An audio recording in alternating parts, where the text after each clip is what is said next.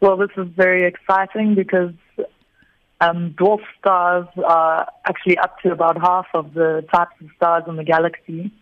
And this is the very first time that planets in the habitable zone around a dwarf star have been detected. So dwarf stars are smaller and less bright than stars like our star.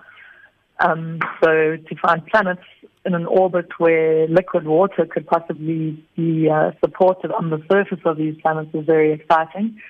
And also is very exciting for astrobiology. If we are looking for life in places where there is liquid water, this is the indication we have from Earth because all terrestrial life needs water, so this is a good place to start. Now it seems like we may have many more planets than we thought, which may support liquid water on their surfaces in our galaxy. Tell me, where are they positioned? Well, the dwarf stars are all around, and they sort of half of the stars in the galaxy are dwarf stars.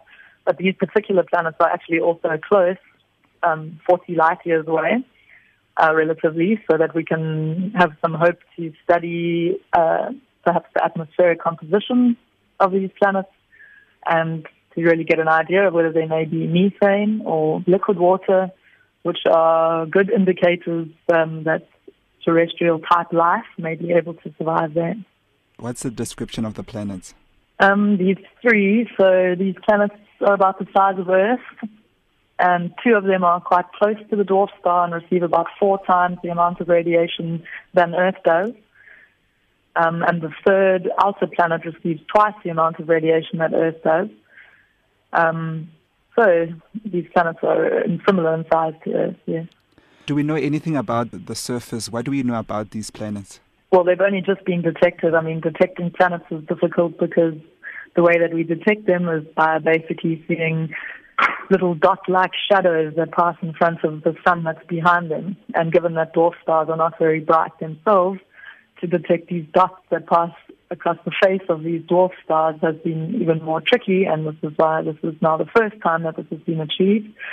So I think there's a lot more work to do. The detection has been achieved so far, and now we look forward to detecting more information about the planets, like the composition, the temperature, and the pressure, and so on, which is currently underway. What I've learned is that there's actually no life outside of Earth. Is that true? Well, I mean, so far, if we ask whether there's life off of Earth, we have to say we don't know because we have not detected any life or direct evidence of life off of Earth.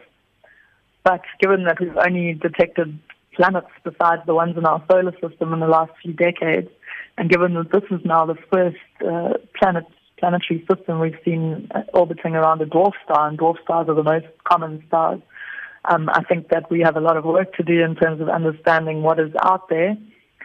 And I think a lot of money in terms of space agency budgets is being put into looking for life on close planets like Mars, as well as further afield like these 3 planets.